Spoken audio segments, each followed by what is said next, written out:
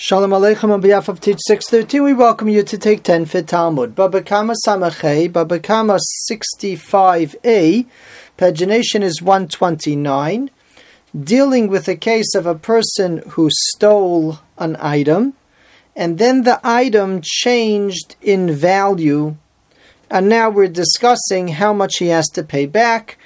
Apparently, for some reason, the object itself doesn't exist, it's not available, otherwise he would simply give back the item itself, but he's looking to pay back value, and the question is, if the item doesn't exist, what price does he pay for the item?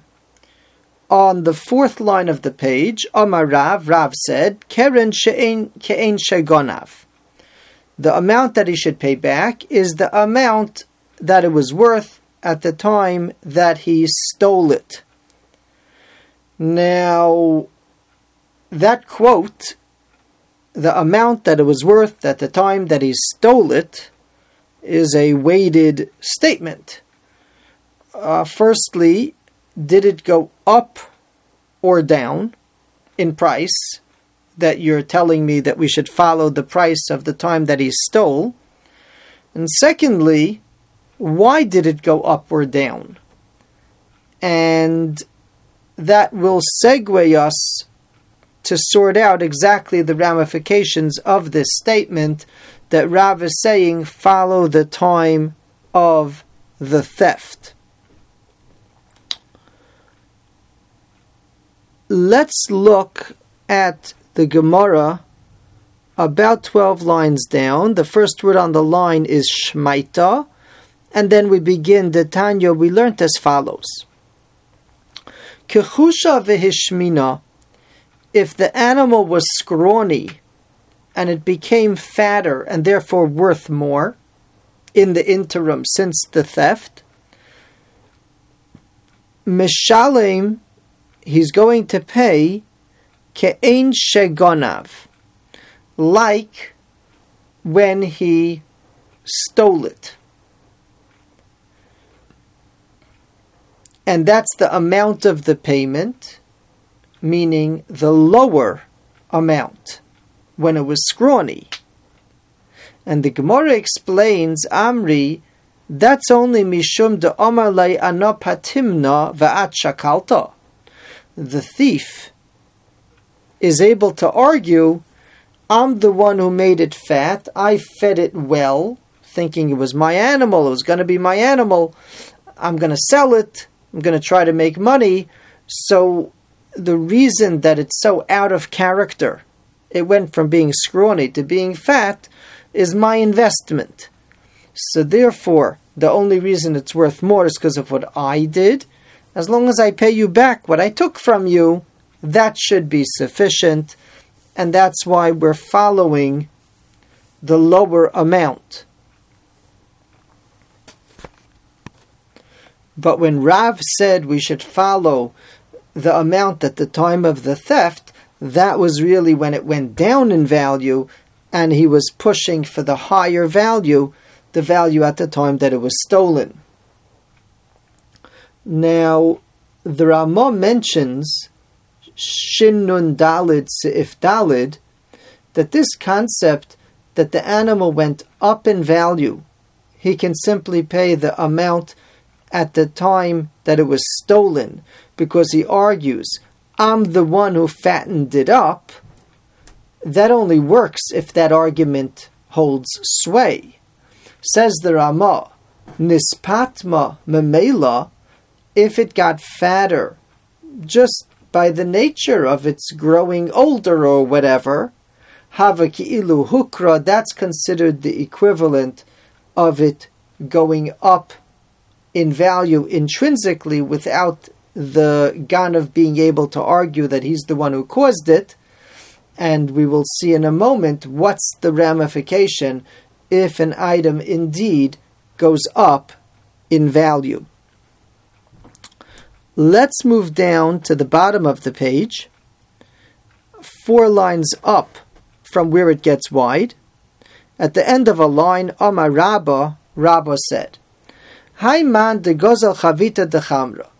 There's a person what would happen if a person stole a barrel of wine, mechavrei, from his fellow. Meikara shavya zuzah, in the beginning of our case, it was worth 1 coin. Ulebesov shavya daled zuzeh, and at the end it's worth 4 coins.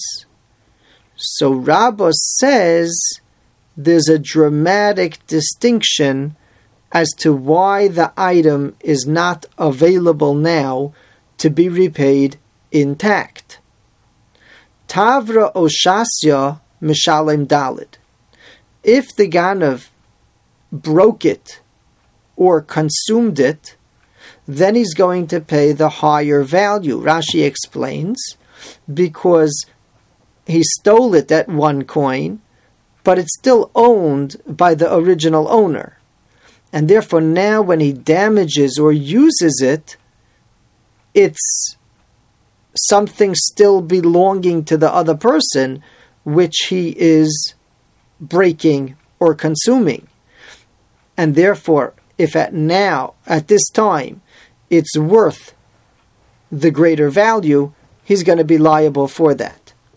Itvar memela, but if it would break on its own, or it would be lost without anything that he's liable for, then mishalem zuzah, he simply pays the 1 coin, because that's all you can hold him for. At the time that he stole it, it was worth 1 coin, and the fact that it went up in value, but he never did anything further to impact his liability, and therefore he's only responsible for the original theft. Amri, however, Kika amarav kigon de meikara shavya dalrul b'sov shavya zuzah. Rav's case, when he said, follow the price at the time of the stealing, that's because at that time it was worth 4, and then it went down to 1. And in that case, he said, Keren ke'ein shagonav, that the principal gets paid according to the value at the time that it was stolen.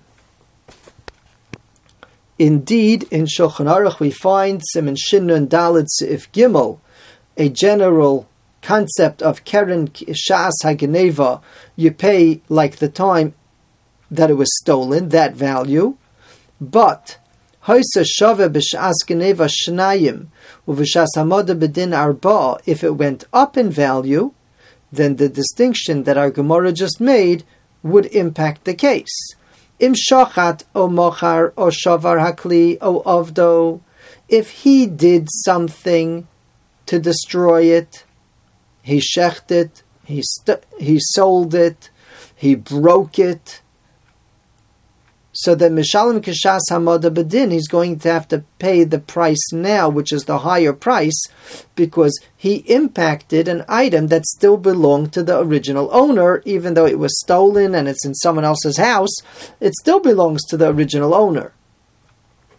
However, in Mesa Behema or Ovar Akli Me'elav, if the animal died, or the item was lost, independent of his responsibility, somehow it got lost, Mishalem Kishas Geneva, as the Gemara said, he follows the price at the time it was stolen, because since that time, he never did anything to impose a new level of liability.